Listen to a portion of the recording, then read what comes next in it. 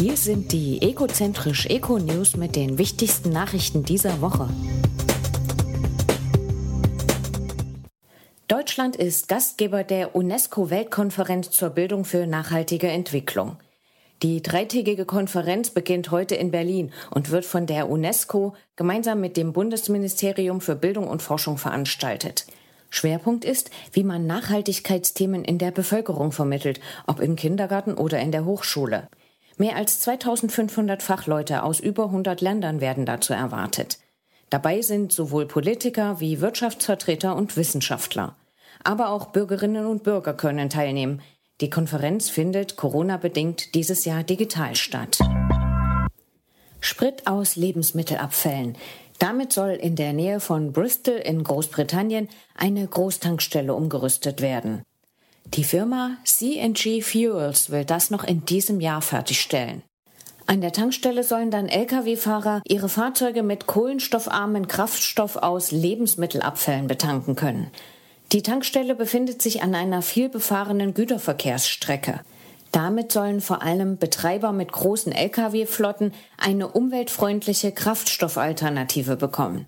Dies könnte für die Flottenbetreiber eine Anregung sein, die Flotten von Diesel auf Biomethan umzustellen.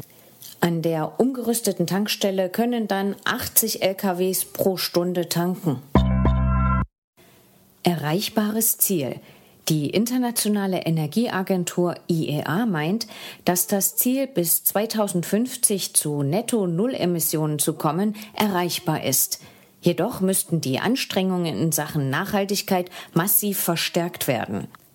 Das geht aus einem Bericht hervor, der von der IEA gestern veröffentlicht wurde. Der Bericht konzentriert sich auf den Energiesektor, der rund 3/4 der globalen Emissionen ausmacht. Es zeigt sich, dass zwar 70% der weltweiten Emissionen auf Länder entfallen, die sich zu Netto-Null-Emissionen bis 2050 verpflichtet haben. Jedoch ist dies oft nicht mit konkreten Maßnahmen der Länder unterlegt. Hier müssen die Regierungen nun nachlegen, so die IEA.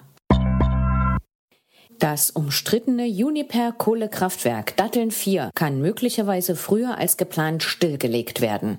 Dies sagte das Unternehmen anlässlich seiner Hauptversammlung am 19. Mai. Bereits letzte Woche war bekannt geworden, dass sich Uniper-Vorstandschef Klaus-Dieter Maubach dazu äußern würde. So soll das geplante Ende des Betriebs, das für das Jahr 2038 geplant war, eventuell schon früher kommen.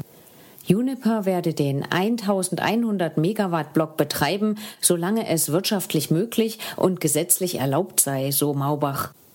Sollte das Kraftwerk früher abgeschaltet werden, müsse es aber einen fairen Interessensausgleich geben. Umweltschützer protestieren seit geraumer Zeit gegen das Kraftwerk, welches erst letztes Jahr ans Netz ging. Wasserstoff ist umweltfreundlich, doch nur, wenn er grün erzeugt wurde. Aber was ist eigentlich grüner Wasserstoff? Das hat die Bundesregierung nun in einer neuen Verordnung definiert. Als grüner Wasserstoff gilt nunmehr laut Verordnung elektrochemisch erzeugter Wasserstoff, der innerhalb der ersten 5500 Vollbenutzungsstunden eines Kalenderjahres in einer Einrichtung zur Herstellung von grünem Wasserstoff hergestellt wird. Der dafür nötige Strom muss gewissen Mindestanforderungen an den glaubhaften Strombezug aus erneuerbaren Energien genügen.